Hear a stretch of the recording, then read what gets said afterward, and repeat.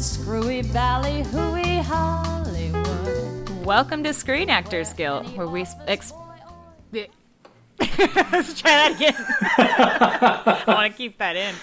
Welcome to Screen Actors Guild, where we explore Oscar-winning actors and the terrible films they'd rather forget. I am your host, Michelle. The giant leather jacket that just won't quit. And I'm Henry, the series of terrible monologues that haunt my dreams. I'm so angry. I'm so angry. I'm mad. I'm mad too. And I had seen this movie before. I thought I knew what I was getting into, but I saw it when it came out. Yeah. I was not prepared. This be your fault. So last episode, I was still not on solid food, and now I am, but I'm a little worried that I won't be able to be again after ingesting the poison that is the movie film Geely. Oof. Oh boy. So this is our Ben Affleck episode, who is not an Oscar-winning actor. Yeah, just an Oscar-winning man who is an actor.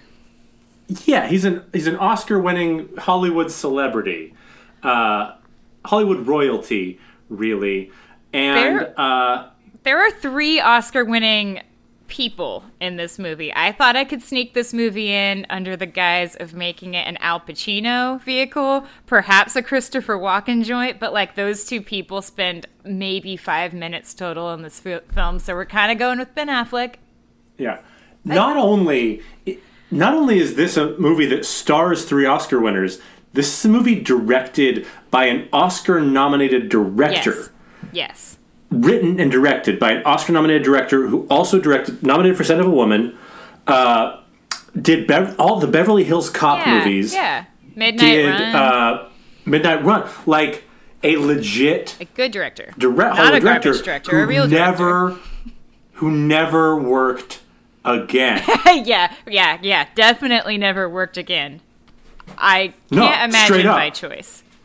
His IMDb page stops at Geely. Yeah. It's like he fucking got blinked out of existence by fucking Josh Groban in the purple suit. Like, it's so brutal. This couldn't be more his fault. This is not one of those situations where a director was tasked with like some actors that weren't very good and a mediocre script and just like a comedy of tragedies went down. No, he wrote it with his mind and his 2 hands. He created this out of his psyche and then he birthed it into fruition. This thing is his fault. He needs to accept all blame.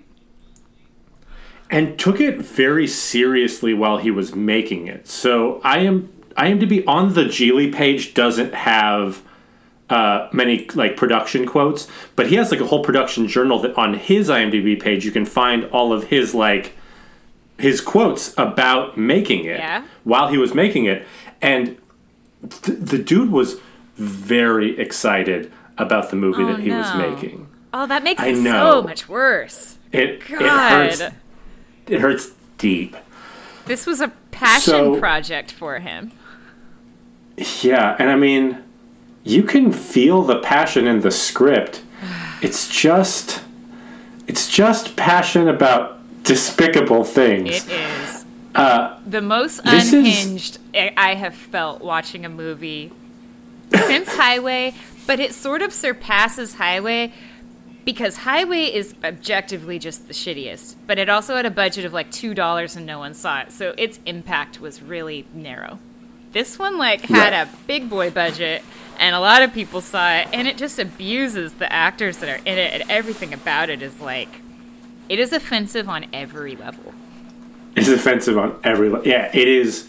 We haven't watched a truly despicable movie since Highway. Mm-mm. And this, there's echoes of the grotesque male sexuality on display of Highway, but without any of the excusability of they clearly made this movie with a tin can and somebody trying to scribble down pictures of people and turning it into a movie. Like this is big budget. This movie is like if that Jeremy Piven scene from Highway became the whole movie. Yes. Because it's just so much of one guy talking forever about bullshit and then another person just monologuing for absolutely ever. It's a series of monologues like someone was preparing like a theatrical kind of performance. Like this was meant to be like recited on stage. Yeah, it's soliloquies. Yeah. It's soliloquies. So the plot of this movie, insofar as there's a plot of this movie, Ben Affleck plays Larry Geely. Rhymes with and they make a big deal about really. Rhymes with really. His name is not Jiggly, which you get a bunch of times in the movie, yep. Like 4 separate times. Yep.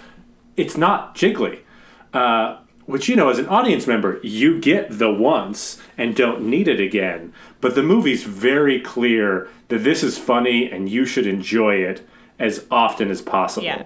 And with zero payoff. It never matters at all that his name is mispronounced. It's just like a throwaway joke that they hammer home so many times. Right. It's just like vaguely emasculating, which like kind of fits with the like the whole vibe of the movie. Yes. So he's a mob hitman in Los Angeles. Mm-hmm. You never know that he's a hitman. He's an enforcer. You're introduced to him. He's a criminal. There's just kind of like a garden variety mob guy.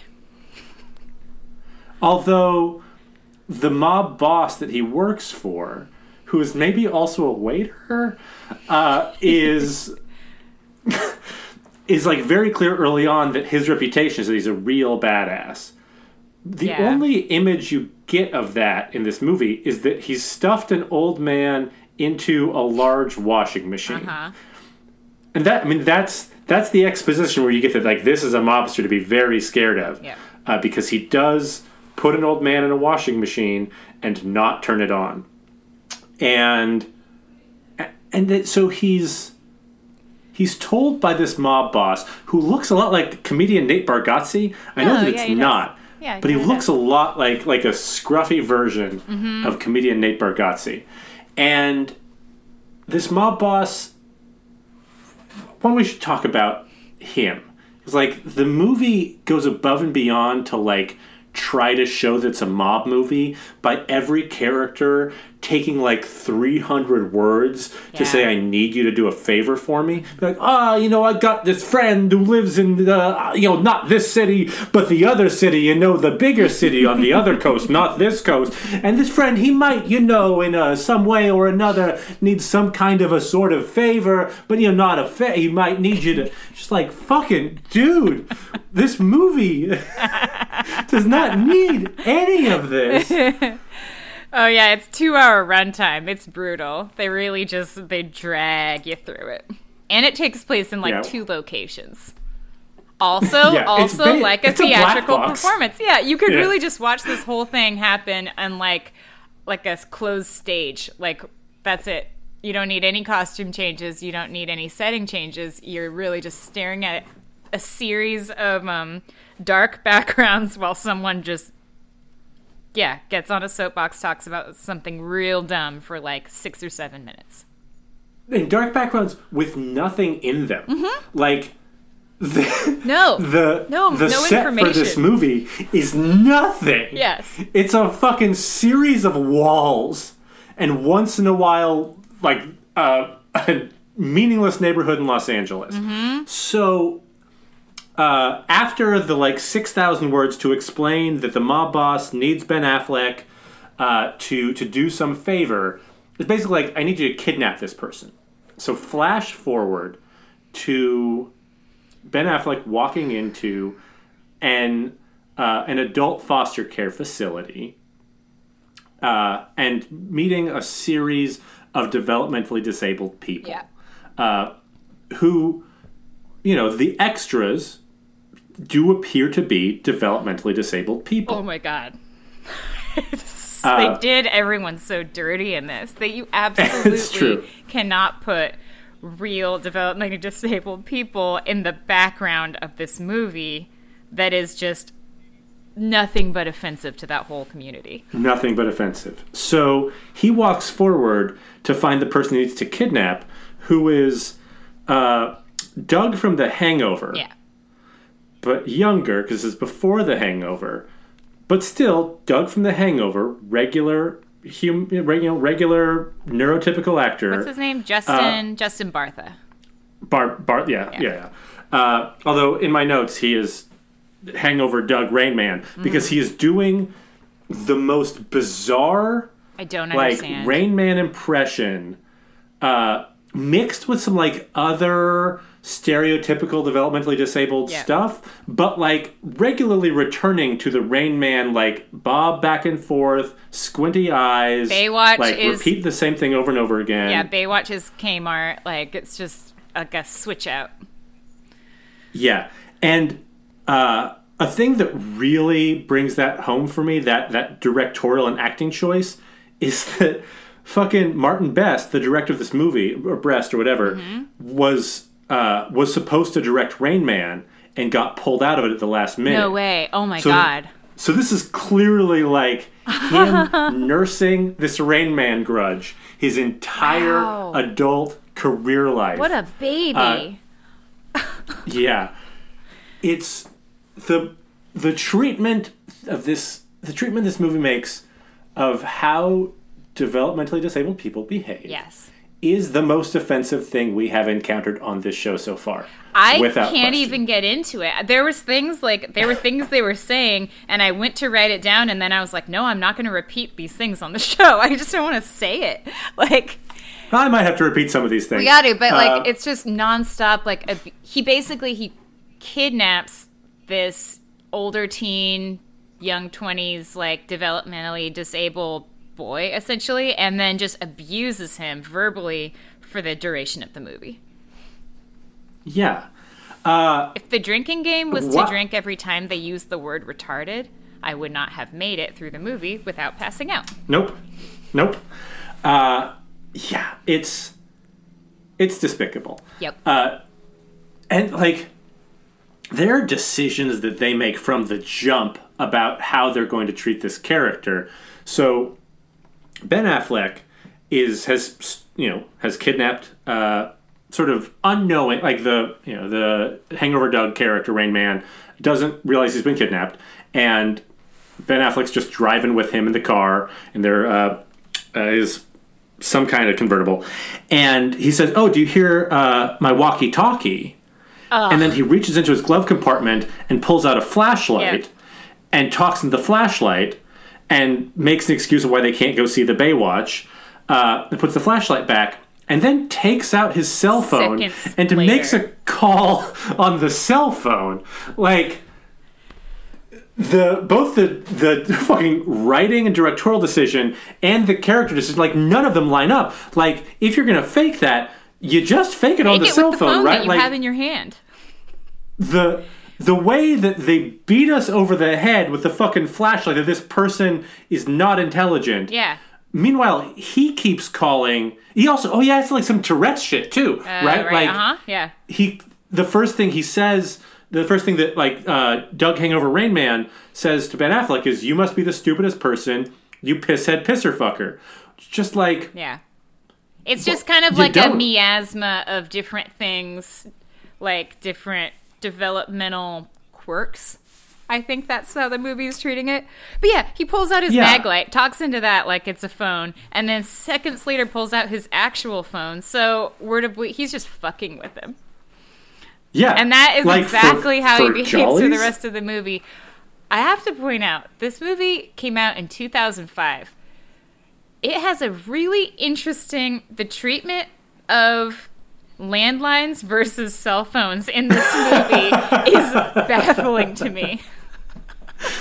Yes. It can't decide whether phones are something that people have on hand at any given point in time, or if you have to go to your neighbor's house to use their landline to make a local call because your phone isn't working. To make maybe to make probably a Yeah. local call. To be clear, when Jennifer Lopez introduces herself, she says, "I need to use your phone." It's probably a local call. Cool. I'm old enough to know about local calls, and you know which one you're making. Oh my God. At this point, so yeah, he is kidnapped, Hangover Doug, Rain Man, and they're back at his apartment. And Jennifer Lopez, like, she sexyifies her way into the apartment, asking to use the phone, and then, like, sort of suddenly tells Ben Affleck that she is also involved in this kidnapping hostage situation. Yeah. At which point, Ben Affleck calls the mob boss, who is still at the same sidewalk cafe that he was where we met him. I think it's supposed to be a day or two prior. Right. So, one of my big questions in this movie is, what is the mob boss's relationship to the sidewalk cafe? Because he's giving recommendations to two people sitting at the sidewalk cafe when you meet him, and then again when Ben Affleck calls it. Yeah. So, like, does he own it? Is he a server? Like, what is his relationship? I really feel like this movie just has such a hard-on for mob stuff, and I feel like it's channeling that, like, Sopranos shit where they just sit outside of the deli and just, like, gabagool and hang out there having their meetings. Because, yeah, he's never not in this random cafe. There are not a lot of moments that take place outside of Ben Affleck's apartment, and I would say that most of them are at a cafe or inside Ben Affleck's car. Yes. Yeah. Mob shit. Mob shit. So... And okay, up to this point, sorry. I just gotta say, he gets she's basically there to babysit him because he's a fuck up.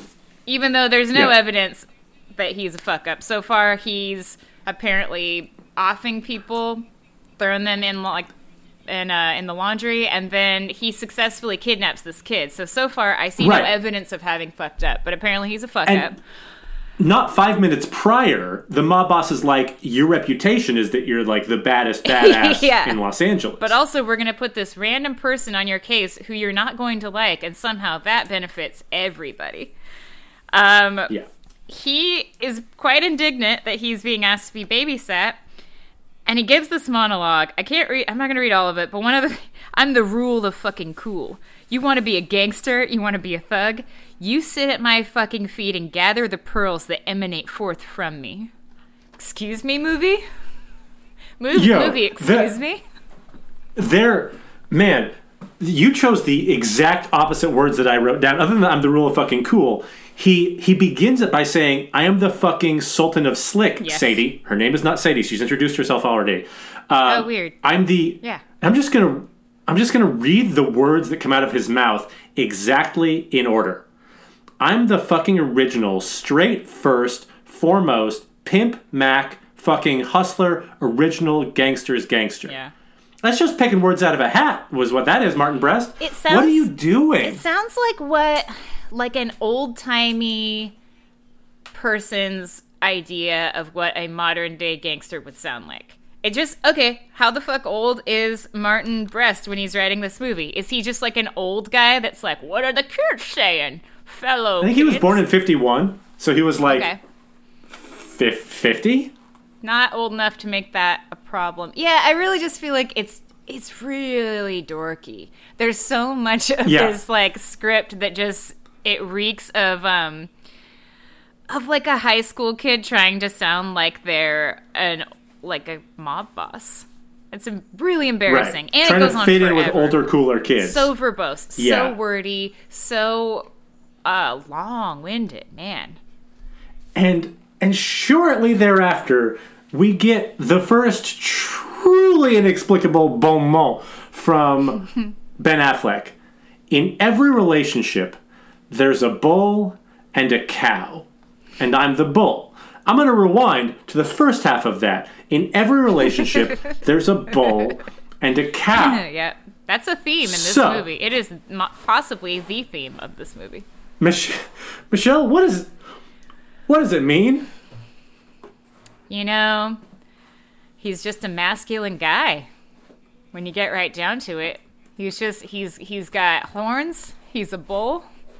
He's going to pump himself up in the bathroom prior to coitus and talk about how much he is a bull. But when he gives the first bull and cow, they're not in he hasn't broached that they'll sleep in the same bed. He's just asserting his dominance. You know, the way a bull does over a cow. Like, how is that your go-to metaphor?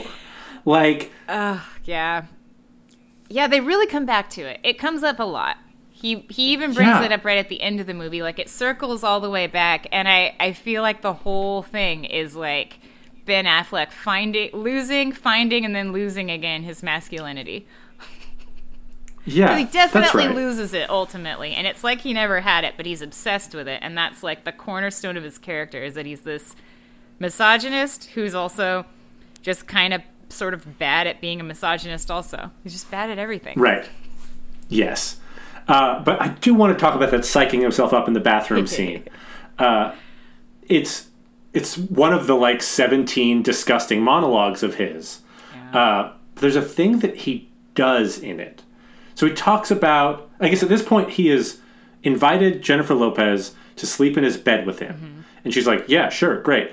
Like you do. And he's got his shirt off in the bathroom, talking about how he's a bull, and like, do you want the horn? And whatever. And then he grabs a dumbbell and starts pumping the dumbbell in the bathroom. Yeah, in his bathroom. He grabs a dumbbell in his bathroom. He keeps a dumbbell in his bathroom. He also has weights in the main room. Like, you're spending so much time in the room, he's got a full weight set and a fucking treadmill in the main room, and he keeps a dumbbell in his bathroom. Yep, that's just like how masculine he is, though, Henry. He's never not lifting. Or did I say that? I just confused myself. Yeah, he's never not lifting. He's never not lifting. He is always lifting. Yeah, you got it. Yeah, that scene's insane. It's a treat, though. I would say that would if I were trying to show someone this movie and give them an idea of what it was like to watch it, that's one of like a handful of clips that I would say, like, this is what you need to know about this. We're going to show you like 3 things, and one of them is just Ben Affleck weightlifting in the bathroom, like shake weighting a real weight. He is. He's shake weighting a real weight, isn't he? Yeah, does shake weight exist yet? Oh, hard to say. I don't think it did. 05? It was right around there. All right, so he gets out of the bathroom. He propositions Jennifer Lopez, who's reading a book by Thich Nhat Hanh, like a spirituality book called Peace, like Zen Buddhist monk. Yeah, because you're supposed to learn that she's a sensitive, interesting person, and he like pretty aggressively propositions her, and she says, "You're not my type." He asks what part of, like, how am I not your type? She says, "Your penis." Yeah. He's still not getting it. He's still not getting it. And then she says, which is too bad, because if I wasn't gay, I'd do you so hard right now. Which is just Has Martin Brest ever met a woman or had pleasure? I know. Like, this is how ladies talk to men that they have it bad for. This is the most fucking women character written by a man movie I have ever seen. So hard, and there's right now. a lot of those out there. What did she say? I would do you so hard? Something very close to that. Yeah, it's perfect. This is then followed by the best scene in the movie, which is somebody knocks at the door. Oh, fuck yeah. And it's Christopher Walken as a police detective here to give you an expositionary monologue to explain what is happening in this fucking movie. Oh my god, he says my favorite thing. Yeah, he also says my favorite thing. From the beginning, like the intro, he says, "Larry, this is your mother. Larry, I have a chicken," which is funny on its own. Yeah. Like, everything Christopher Walken does in this movie, like, genuinely lands for me. It's such a treat. It's just a treat to watch. It is. Do you want to do the honors of of giving us the Walken exposition monologue and the beautiful culmination of it?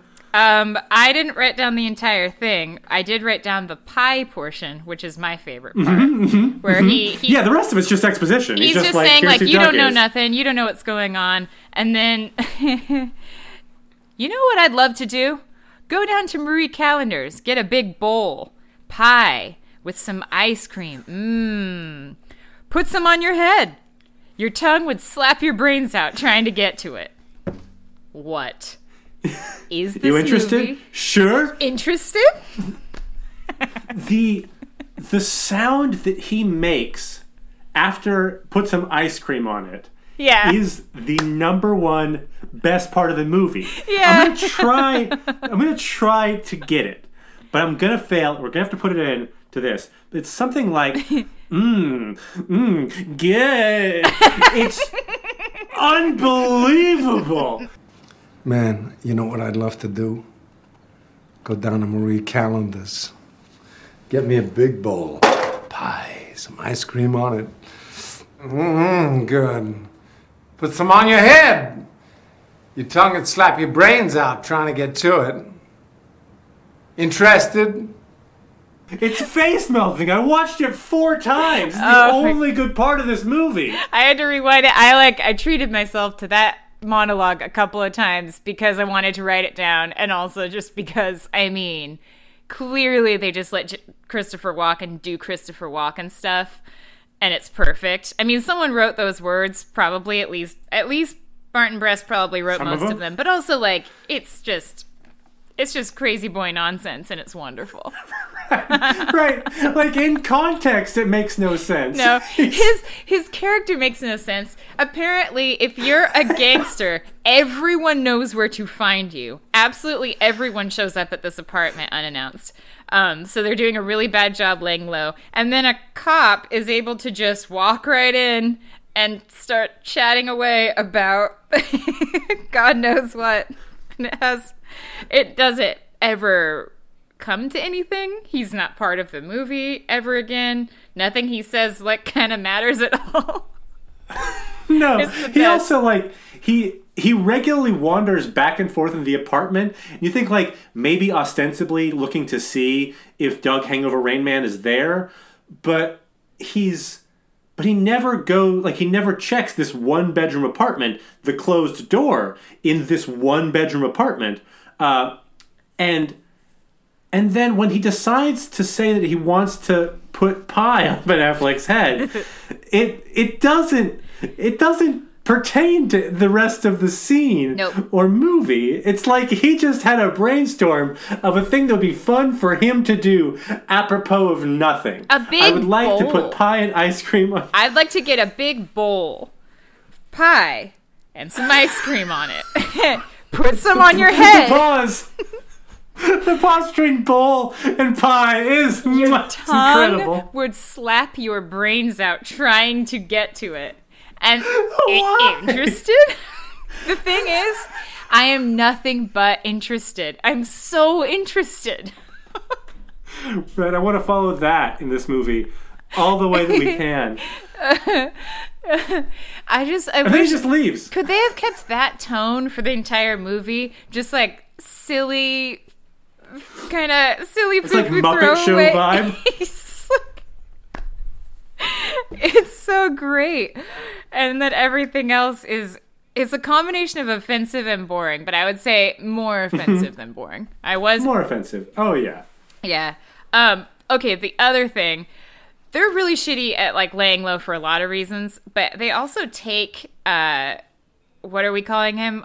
Justin Hangover Doug Barthes Rain kid. Man is how I've been Yeah, talking okay, so about him. Hangover Rain Man's character, they're taking him all over town. They're going to outdoor, they're going to cafes. They have a convertible and they drive around with the top down absolutely everywhere. But they put him in this outfit that's meant to be a disguise. Now, Ben Affleck has been wearing a leather jacket. And when I first saw it on screen, I said, the only thing more offensive so far than this character is the leather jacket that we're going to have to see for the entire movie. And it won't quit. It's there the whole movie. He's got a second leather jacket that he puts on Hangover Rain Man's body that's like inexplicably huge.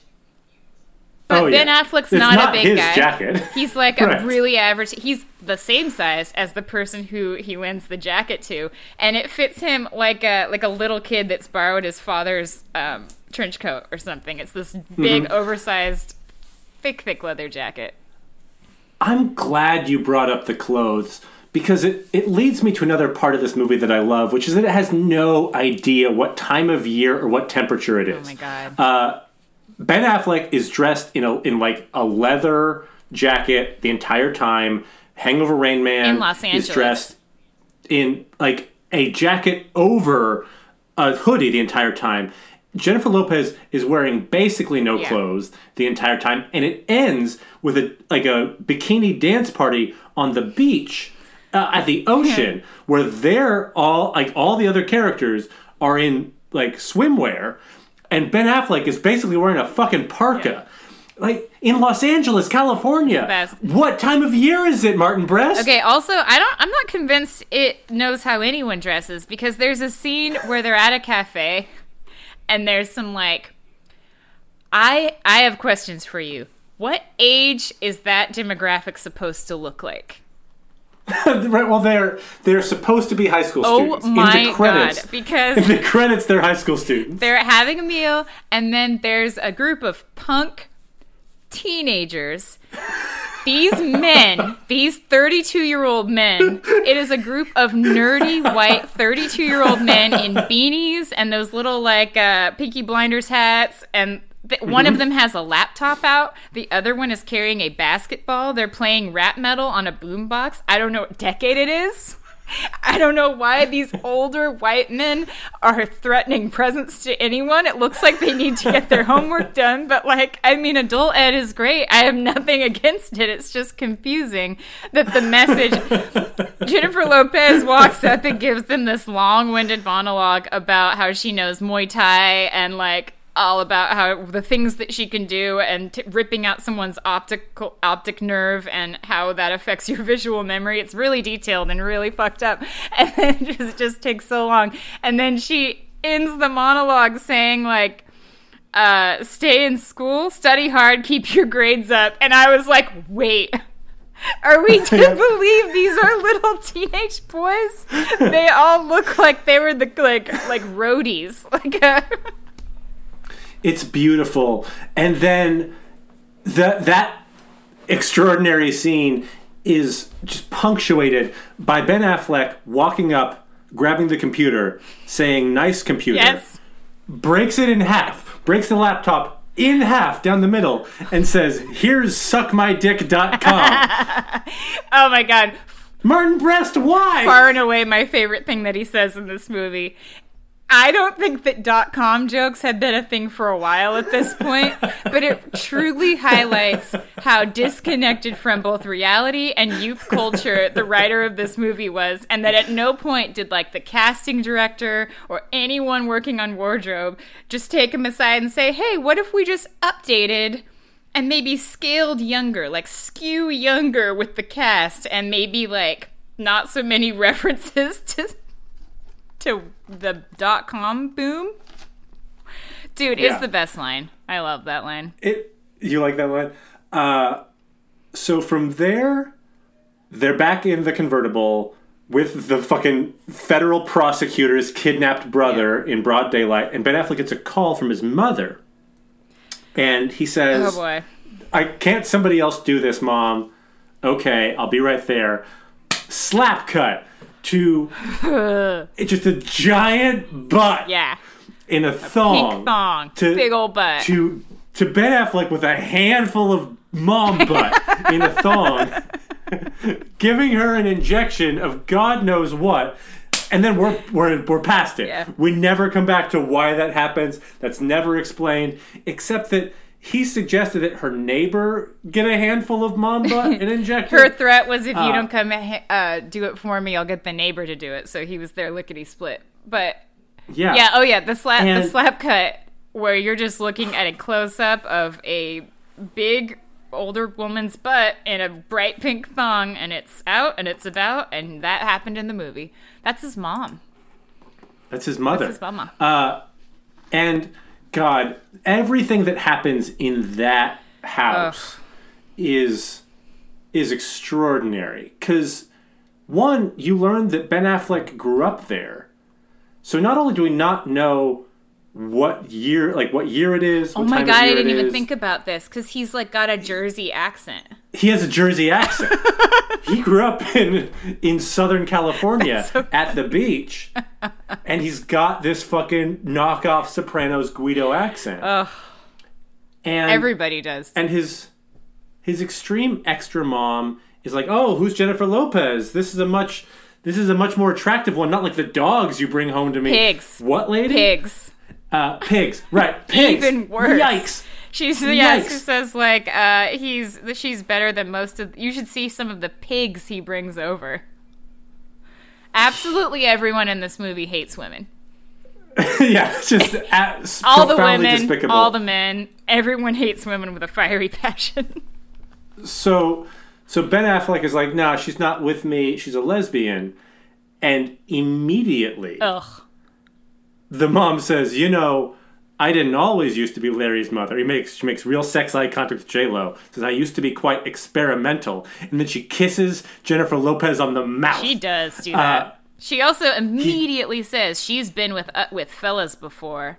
Am I right? Right. Like immediately finds out she's a lesbian. Step 1. Step 2, just cancels out the fact that she could be a lesbian. I don't know. Yeah. Look me in the eye and tell me you don't bang dudes. And I used to be a lesbian. Let's make out. You know how women interact with each other in real world. And from there, we approach what I will call the crevice, the bottom of the movie. This is really where the worm turns, as they say. This is, where the worm, or say the big toe, turns. So they then go back to Ben Affleck's apartment, which, by the way, earlier, Ben Affleck refuses to go to a hotel, even though every single person on Earth knows where he lives. Yes. Because he refuses to leave his apartment, because he lives here. Mm-hmm. This is an apartment with nothing in it. So it looks like a gutted hotel room. Yeah, it looks like a gutted hotel room. Yeah. And actually, this is one of the things that Martin Brest said he loved about making this movie, is how thoughtful the set design was. Are you kidding me? Do you just want the quote? Yes. It'll take me half a second, but I'll get you there. It's the most set design. It does look like they arrived at a Best Western and threw a mini bar in it to make it look like someone might live there, but not really, though. It's just mini blinds and tan walls and absolutely fucking nothing else. So, all right. This is from the production notes.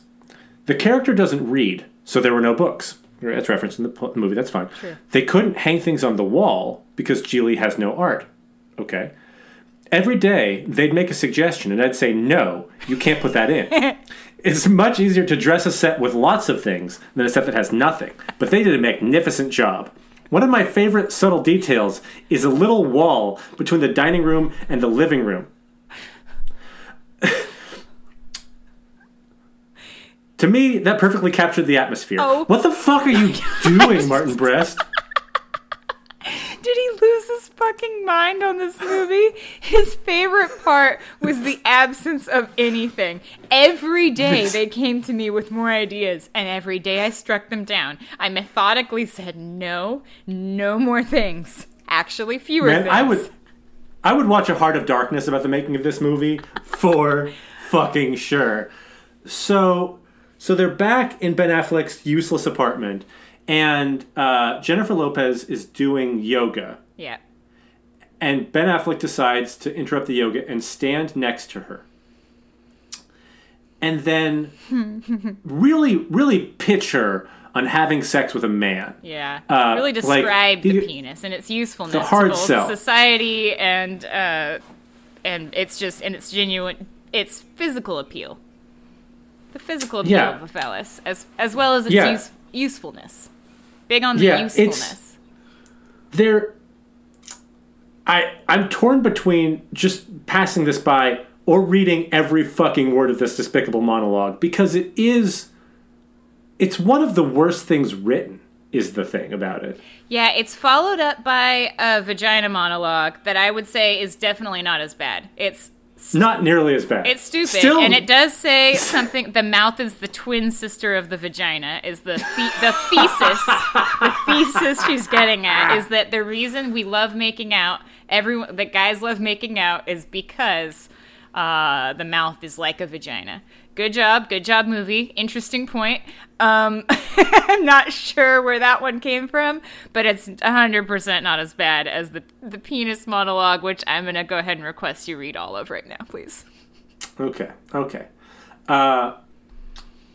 So it begins with Jennifer Lopez has said that that men are not as good at cunnilingus as women are, which sure. Ben Affleck says, well, the guys you've been with obviously didn't know how to bring home the pearls when they were diving for oysters. Full stop. If we're letting it all hang out now, let me tell you something else. He's on a roll. You know, when it comes to pleasing a woman, your girlfriends, they're just at a natural disadvantage.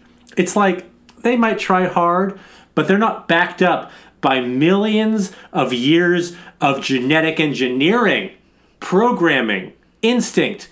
Nature has evolved man for that purpose. Pause. To, pause, satisfy, pause, lead the pack. What? It's why lesbians are always going out and spending all their dough on sexual appliances, erotic monkey wrenches, and shit. I love the phrase erotic monkey wrench, and it's the name of my gutter punk band. It's such a good name. To compensate for what they don't have, what they aren't getting, then he raises his arm up, says, the penis. That's right. Its very design tells you everything you need to know. Forward motion with advancements, fucking progress into the dark, deep, mysterious unknown. It's like adventure seeking, obstacle eradicating. It's just Michelle, they put that in the movie and then they recorded it and then they put it in the movie and then they actually put it on the screen. Oh my god. Okay, so I have something to add. I usually, when I watch this type of terrible movie, I like to get a little taste of what all of the critical reviews were and how badly they raked them over the coals and how specifically they did it. Roger Ebert was a fan of this movie. And he was specifically a big fan of this scene. He had no negative feedback. He said it was two extremely witty monologues back to back, and that the vagina ultimately wins this contest. He was smitten with this scene. I'm sorry. What? Yep. Big fan. Just really no notes, really. It's clever. Clever, wordy, witty. So that's out there. I will give him this. The vagina does win this contest of monologues. It's a little bit. It's a vagina monologues, kind of rip-off situation. Yeah. It's an ode to vaginas. So in that way, say it. Yeah, she wins. I would say it wins it by default. Of course. Like, the Affleck monologue just sort of forfeits by nature of cheating all that is okay. Man. Yeah, And the whole time she's delivering the monologue, she's doing sexy yoga. So I just can't figure out, the movie can't figure out what it wants to be. Is it trying to have a feminist moment where it's like, yeah, vaginas, while also just making Jennifer Lopez spread her legs and, like, beaver shot the camera? Pretty cool scene. How embarrassing. This also was a couple in love, and I think engaged at the time of release. Like, This must be the most skin-crawling thing to exist out there in the world. After the breakup, during the relationship, there's an extremely cringy sex scene that makes me feel very uncomfortable. Yes. No one wants to watch a real-life couple have these moments. No, absolutely not. No one wants to watch this anyway, but there's an extra layer to it. Maybe the most high-profile couple at the time, just really sending it. Yep. And then she has an argument. She says, if I were to ask you if you'd there's like a little, he says sure to something that she asks him, and she gives him if I asked you to move a bookshelf, you would say sure, but if I were to ask you if you'd like me to suck your cock for 12 hours, you'd probably say yes. I'm sorry. I'm going to need you to repeat the number of hours, the amount of oral sex that she's suggesting is the amount that would land you in a hospital. Both people in the hospital. She would get lockjaw, the chafing. No one should sign on for this. It's 1.5 union work days. Yeah. Without a coffee break, without a smoke break, that's so much time. Yeah, definite overtime. I just can't. I mean, 12 hours, I understand hyperbole, but 12 hours is still so many hours. So many hours. You'd probably say yes. You'd probably say yes. Yeah. Oh, God. So that monologue scene is followed by, I guess there's one thing that happens. It's like the only other thing. It doesn't land with me once, but the second time it kind of lands with me, which is Hangover Rain Man asked Ben Affleck to read to him. Mm-hmm. And there's this, like, pretty obnoxious scene where, like, read to me, Larry. Larry, read to him, Larry. Yeah, Larry, read to me. Read to him, Larry. God, I couldn't believe this was in a movie. It's so many times. It seemed like a bad improv session. Everyone got stuck in a feedback loop where they couldn't come up with the next line. You're like, and read to him, Larry.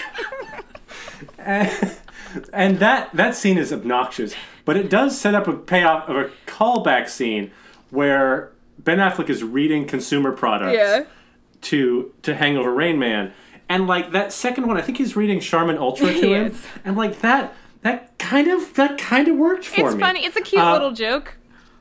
Yeah, nothing wrong with that joke.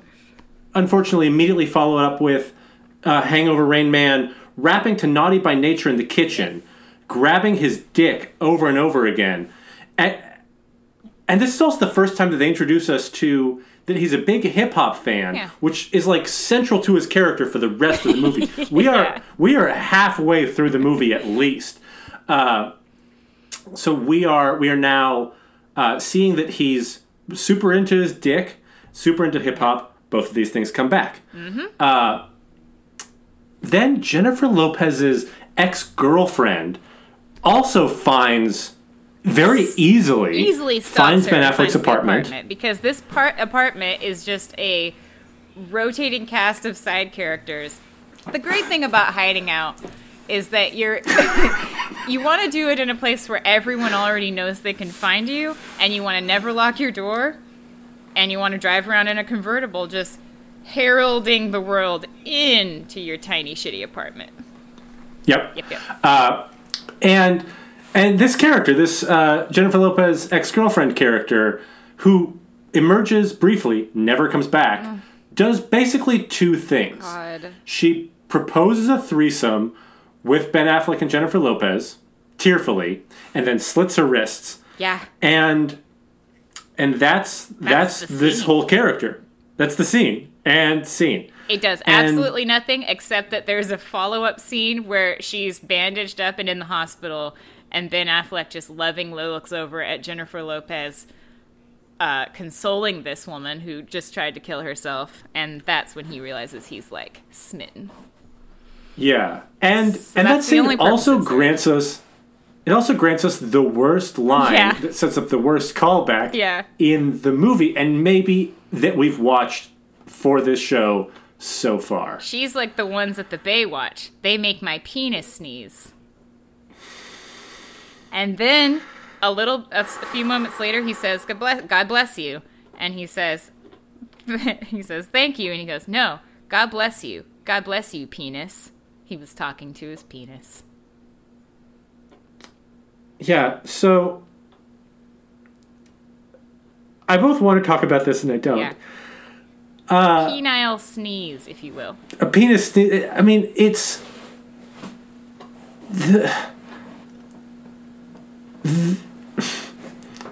Okay. obviously it's referencing ejaculation, right? Yeah. But it seems like maybe like spontaneous ejaculation while watching Baywatch that also maybe occurs silently in the hospital.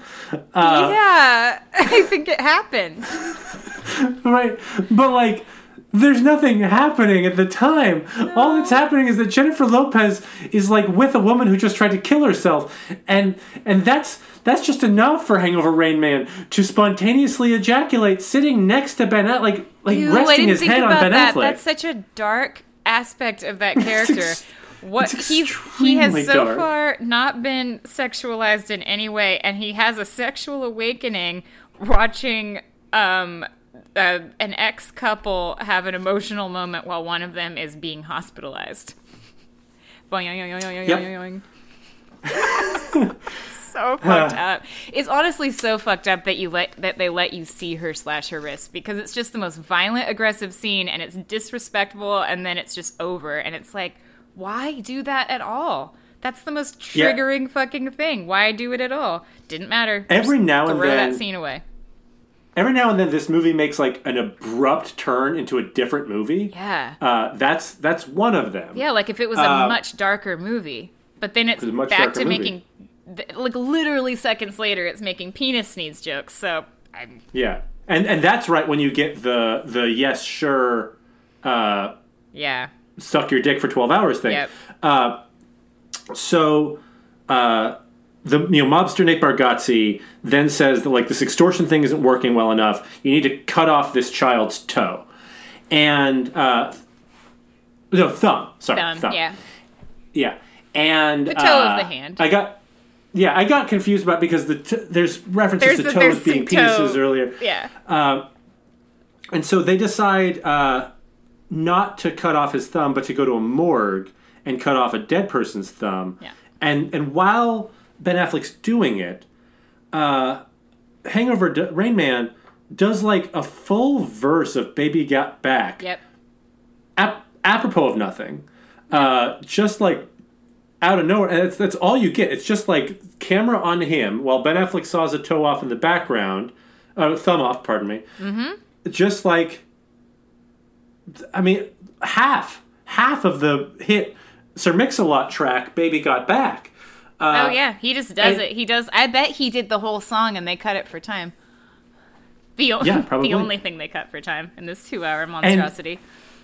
And then we flash to like a UPS where Ben Affleck just puts a severed thumb into an envelope in front of a UPS person who then just like straight up eye fucks J-Lo. Yep. And that's that scene. That's that scene, because you know what? Every lesbian knows every other lesbian in the greater Los Angeles area. She reveals that they used to be, what does she say? They were friends, they were old friends. She just clearly they used to bang, and that's because the lesbian community has 14 people in it, and they've all had sex with each other. Mm-hmm. Mm-hmm. Girl stuff. Martin Brest then gets it. Then we get another horrible Affleck monologue that's just about how sad he is for himself. Oh yeah, Jennifer Lopez his baby is a lesbian. Wawa monologue about how butthurt he is that he can't have sex with a lesbian. And it works. And then it works, right? Works. And then he turns Jennifer Lopez at least bisexual, and they fuck, but not before Jennifer Lopez gives another real, beautiful, oh, so good line. It's turkey time. Gobble, gobble. Gobble, gobble. Lay some of that sweet heterolingus on me. J-Lo. I will give it that heterolingus is a little bit of a funny turn of phrase, but the whole thing is, it's the most... I was so taken aback, and I knew it was coming. That's the thing. I remembered that line from this movie. It's like almost the only thing I remembered, and I was still just like, holy shit, they kept it in the movie. Yeah. She said it with a straight face. Really sold it. And then they fuck to this like sweet string music. You know what it sounds like? I made a note. The music sounds like it's in a Lifetime or a Hallmark movie. It's like it's a fucking Notebook. Slow, but like not high budget like The Notebook. It sounds like stock music that's like slow acoustic guitar, really bare bones, and like, you know, if you walked into a gift shop that sold like little porcelain figurines and like doilies, this is what would be playing in the background, and they fuck to it. Yep. That was sort of the moment where I realized that the soundtrack to this movie is absolutely bananas. Yeah, it's so nuts. It has two songs. No. It has dramatic, weird, slow acoustic guitar song, and then one of those like kind of dad keyboard funk that's like a yeah, it's total Randy Newman. Total Randy Newman. Except no, there's one other. So we then go to meet the big mob boss, who's Al Pacino. You know, and he's sure. I'm sorry, we're gonna have to circle back before we move on. There's a thing that Ben Affleck says post-coitus. Oh, yes. They do call back, and he says, "God bless you, penis." Right. Yep. He could have said, "God bless you." That? We all knew what it meant. We just talked about it. But don't worry. Yeah. He's not going to let us forget. It's... Because he ejaculated. It's the movie's favorite joke. You know when you can tell a movie has its own personality and its own preferences? The movie likes this joke the best, and it wants to make sure you didn't miss it. Yep. Yeah, Christ. Okay, so now we've got Al Pacino screaming at the top of his lungs for absolutely no reason. Just nonstop. Like, and in the middle of it, like, suddenly, like, brutally murders mobster Nate Bargatze. Yeah, he shoots him in the head in front of a fish tank, and the fish tank is fine, by the way. The fish tank is fine, but the fish eat the brains. Yeah, the brains do fall into the fish tank. Yeah, and so like that happens. Al Pacino does some yelling. It's just kind of, I mean, it's whatever. It's fine. It's like it's confusing. He's in the movie. Very generic yelling. Yeah, he's just being a mob guy. And then he's like, "I'm also going to kill you two." And Jennifer Lopez talks her way out of it to let them live. And as she's doing that, as she's delivering that monologue, there's this, like, instrumental Jack Johnson music playing in the background. Yeah. They love the slack key guitar is ever present in this film.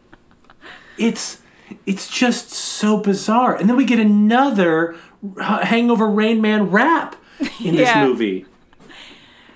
And then Ben Affleck teaches Hangover Rain Man how to talk to women. Yeah. And it's saying specifically the following phrases. "Hello, how are you today?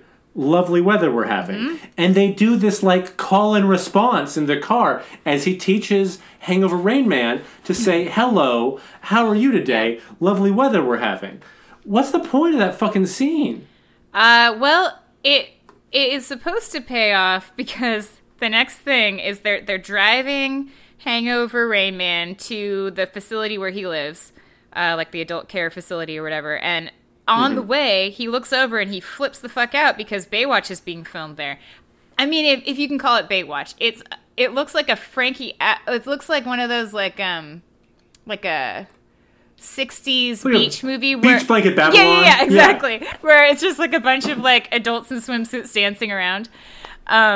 But they pull over and let him participate in Baywatch. Like he's just gonna wander onto set, even though he's the only fully clothed man there wearing so much clothing. It's just nothing but tan, naked, bare bodies. Not naked, but basic, swimsuit naked. And then there's just this guy in a hoodie. And the director yells for everybody to couple up to do some dancing, and he turns to face this woman who ends up having an Australian accent, much like the Australian accent that he has a thing for this weather lady.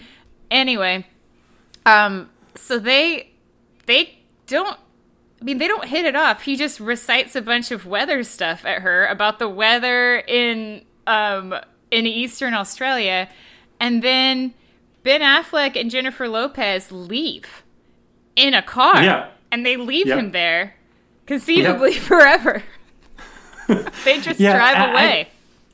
I just love, I mean, of all that, the thing that I love the most is that the director yells action and is presumably looking at the crowd and sees this fucking adult man-child dressed head to toe for winter in this beach dance Not party. dancing, just standing still. Not dancing. And shifting nervously in the middle of a crowd of just tan sculpted bodies. And it happens for so long.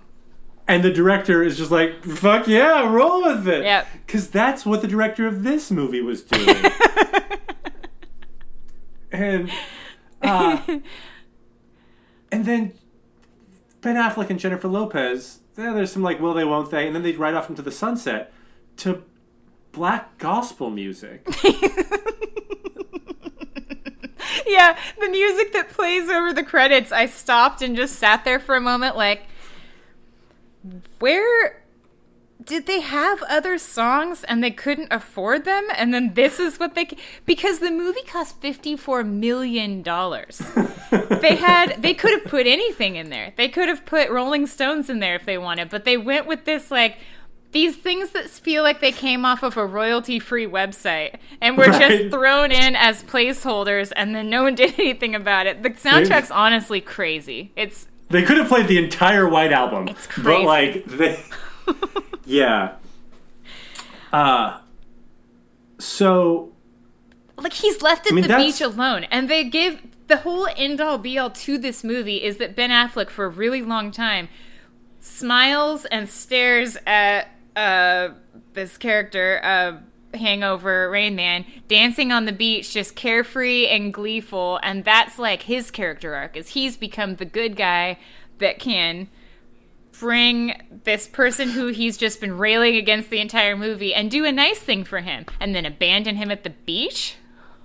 Oh, and you also get this like weird culmination of this truly strange juvenile recurring thing about fingernails and how men look at their fingernails. Yeah, like if you're feminine, you hold your hand out, but if you're manly, you would like kind of curl your hand in and like, yeah.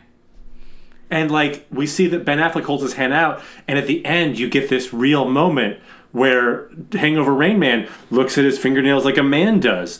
Like, and then and then Jennifer Lopez, this movie? he gifts his classic car to her for some reason so that he can just also be stranded at the beach. But then it's okay because she swoops him up in the car, and the last thing, like basically the last thing she says to him as they're about to drive away is that he would look good in mascara. I do not think that Martin Brest has ever met a lesbian.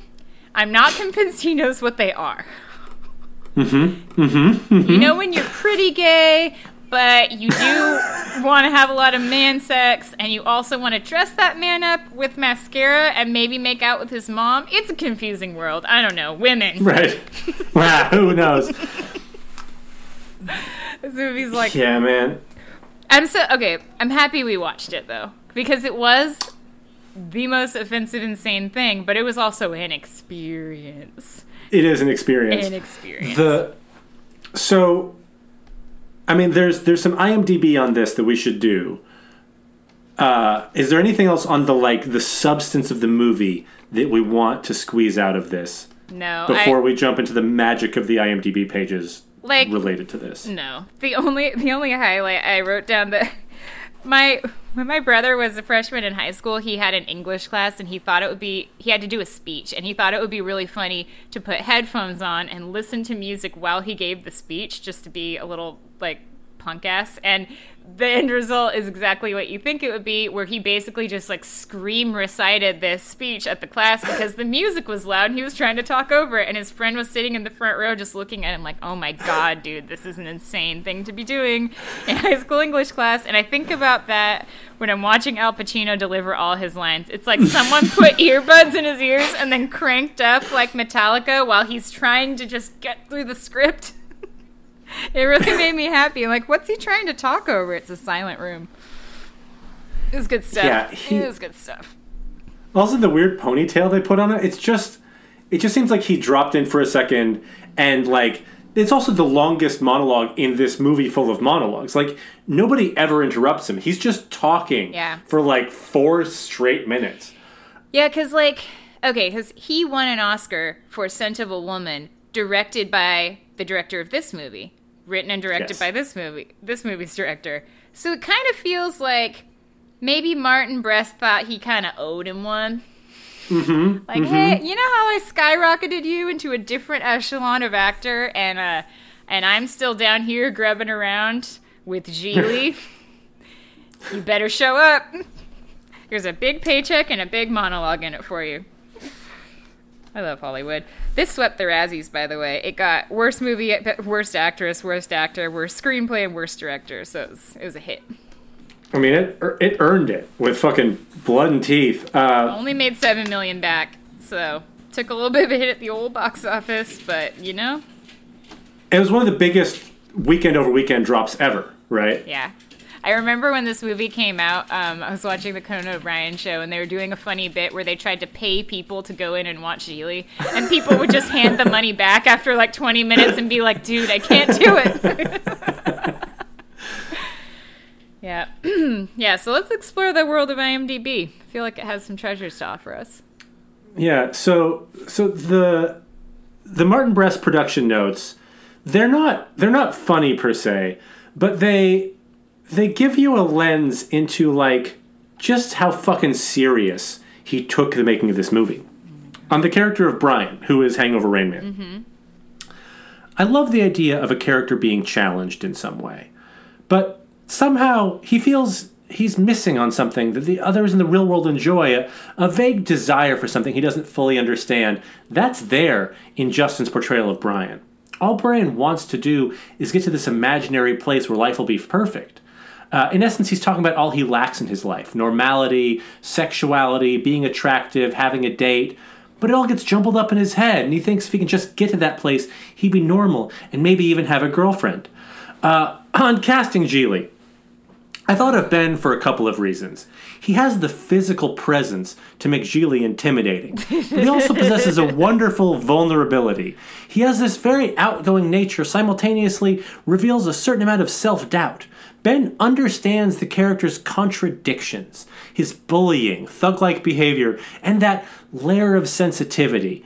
It was fascinating to watch him juggle those emotions. Oh my god, this guy.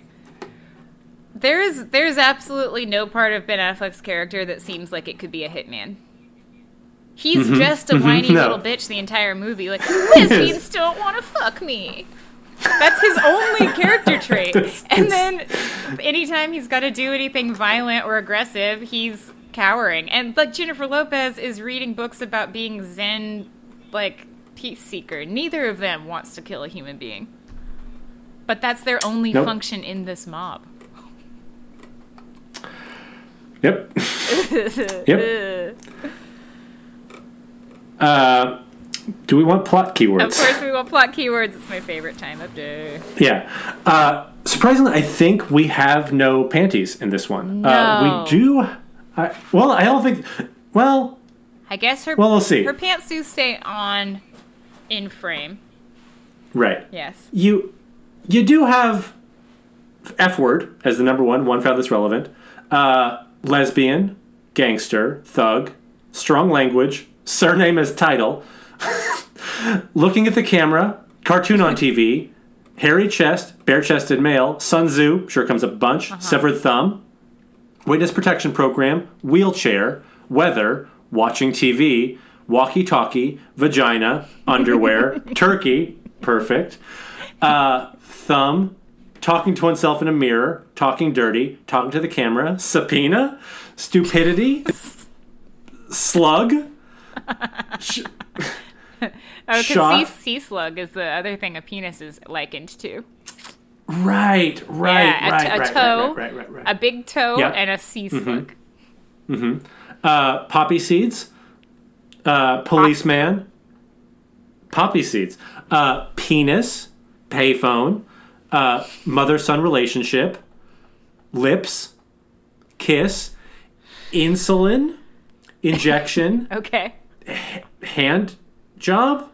Hand job. Is there a hand job in this movie? I don't think so. Job? I don't think so is the thing about it. I like that some of this some of these plot keywords are either wishful thinking or incorrect assessment. Yep.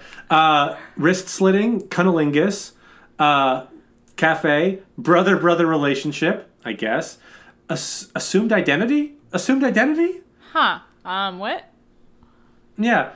Shot in the head, aquarium, mentally disabled, mob enforcer, product placement.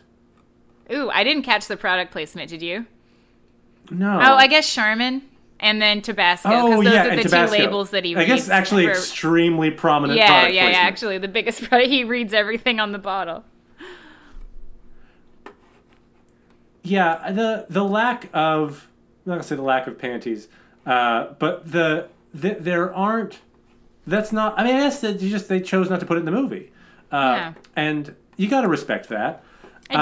I appreciate it. Yeah. You know, those plot keywords kind of read like the experience of watching the movie. Like if you wanted to just skip the whole movie watching experience, but then just run down the list and read all those things in the order you just read them, like that felt like watching the movie to me. Save yourself some words. Read like the 200 plot keywords and save yourself the 200 words that each monologue has, because good God. The parent's guide to this movie is like the most I have felt a parent's guide on IMDb so far, for sure. I mean, there's some that are like, that kind of like light horniness that you get from the parent's guide of Jennifer Lopez and Ben Affleck discuss sex explicitly while she does yoga in a revealing outfit. Jennifer Lopez and Ben Affleck have sex with her on top. It's an important... Definitely got to include that detail. Note. On frightening and intense scenes, we got these two. The scene where the man gets shot in the head is pretty disturbing, largely due to the fact that it's unexpected. It occurs late in the film, which up to that point has been fairly light and comical. Correct. This one, though, the characters seem to get angry and yell with no resolution to them, probably because of how poor the film is. Ridiculed with plot holes. That's not what you meant to write, my friend, but it's perfect. Yes. Everyone's angry and nothing gets resolved. And the film, while riddled with plot holes, is also, I would say, ridiculed with plot holes by itself. It's... In the violence and gore section, it does mention a man breaking a laptop computer over his knee. Which... In the violence section? The violence and gore, yeah. Maybe that was written by, like, a Dell executive. There's other product placement, but not the kind you want, though. Man, that's funny. Yeah. It's... This... Suckmydick.com. Suckmydick.com. I just hated this movie so much, Michelle. It's the worst thing. It's terrible. There's some movies that get this like horrible rap, but then like the experience of watching them is decidedly very fun. I feel like I never stop talking about The Quickening, but that's probably Highlander 2. Yeah. You know, it got like 0% on Rotten Tomatoes, and I recommend everyone watch it because it's just fun the whole time and it's great. This movie got 6% on Rotten Tomatoes, and it's so fucking terrible. I feel like there's, unlike, I think it's probably the case for both Highlander 2 and High School, that like they kind of knew what movie they were making here. There's also quotes from Affleck and J-Lo about like how great it was to work with Martin Brest, how nurturing he was toward actors, how he let them just, really explore the space and do the like. They thought they were making a good movie. Jennifer Lopez is quoted as saying, Brest was only interested in what was going to make the best movie and bring out the best performances. Yikes. Like they all read the script, though. It feels like everyone's agent had a real axe to grind against them, and they put them in this movie as like a little, fuck you, see how you do now. Because if you read the script, that's the biggest problem. There are so many problems, but that is far and away the biggest problem. And they all read it, and they're like, checks out. Can't wait. Yeah. Every day on set is a new day to learn about the craft of acting and directing. Frankly, I kind of think that J-Lo's okay in this. She's fine. She's not great, but like, I think she's doing her best in a thing, and just this like absolutely unmanageable fucking Kobayashi Maru movie. Yeah. She's fine. She's like, I mean, you know, it's peak J-Lo also. I think this is like right around Jenny from the Block era J-Lo. Mm-hmm. And yeah, like super hot commodity. She's in a bunch of rom-coms around this time, and she looks great. Her role is shitty, but she's trying her damn best. And then there's just Ben Affleck, who had already won an Oscar, by the way. He had already won a screenwriting Oscar for Good Will Hunting. Yeah, for Good Will Hunting, yep. Multiple Oscar winner Ben Affleck. Oscar. So, the combined salaries of Jennifer Lopez and Ben Affleck on this movie is more than 3 times the worldwide gross of this movie. They each made like it's $12 so million bucks good. or something, and it didn't even clear 8. Yep. God, it's marvelous. So great. It's like, it is really satisfying to see a thing and be upset about that thing, and for that thing to get exactly the treatment that it deserved, and for everyone to get the treatment they deserved for participating in it. You know? And then it ruined Martin Brest's career. It did. Completely. It actually eliminated his career. Yeah. He never did a thing again. Yeah.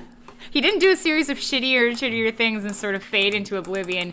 This was like a scorched earth, blacklisted, unless he died and I don't know about it. That is the only other... he's alive. Do you think... Okay. Clearly all the actors in this movie understand why it's bad. Do you think that he understands why he made a bad movie? It's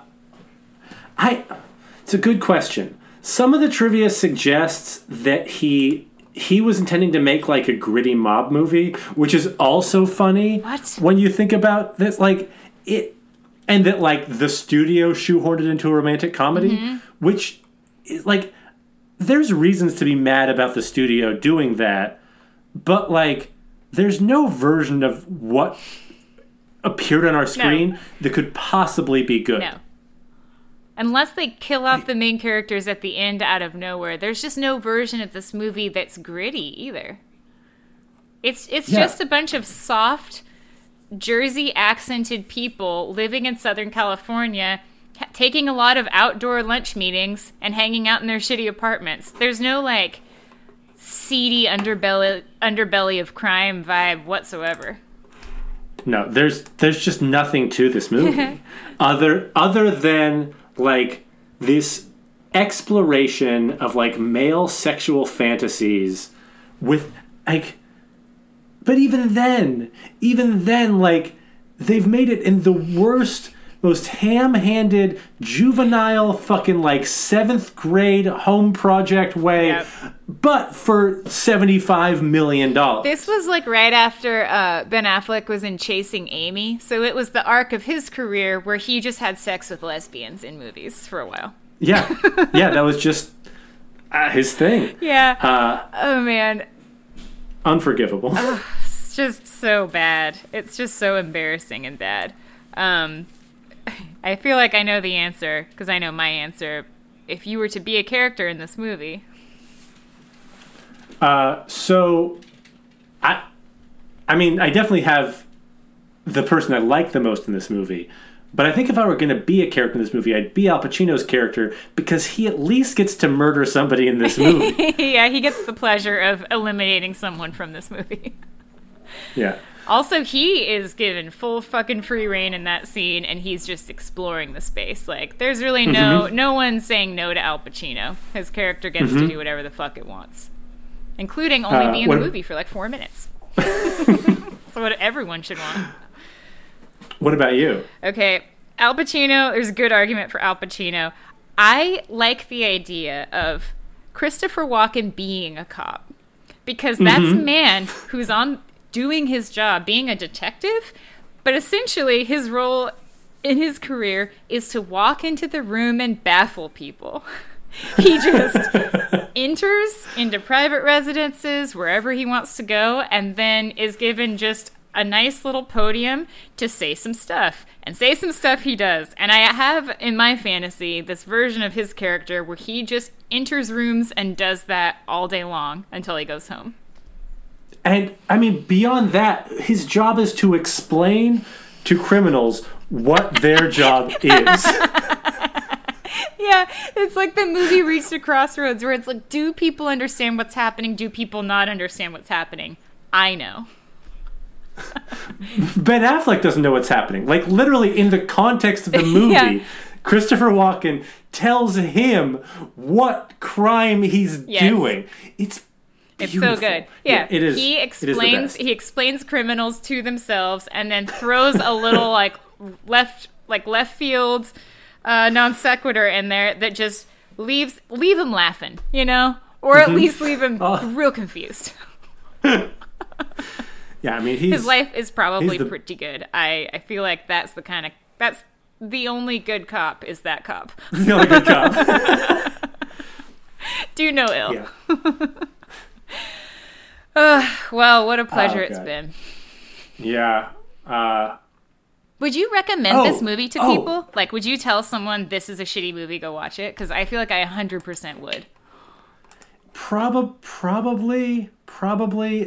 It is such an unpleasant experience, but probably there's one thing I neglected to tell you, which I feel like is a good place to go out on. So I watched this movie on Amazon Prime, and I was searching for it on like my my Roku, where I have to like choose letter by letter.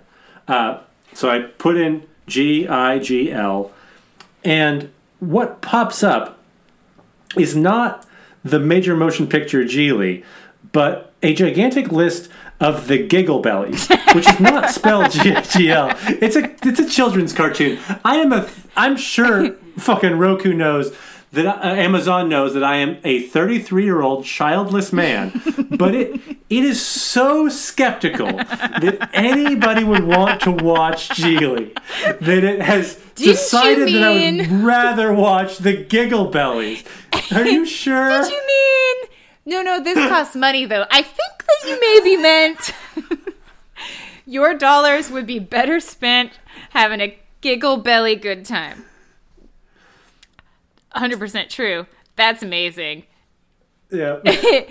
We could have had a different discussion here today. It would have been shorter and more pleasurable, but also just happy that I could share this movie with you. And I haven't seen it since I was 17, so I'm glad I could revisit what is one of the worst cinematic experiences of my life so far. For sure. Thank you for gifting this horrible experience to me. You're very welcome. Well, I mean, until next time, I'll be Henry. I will still be Michelle. And experiment and fast forward into the future of acting.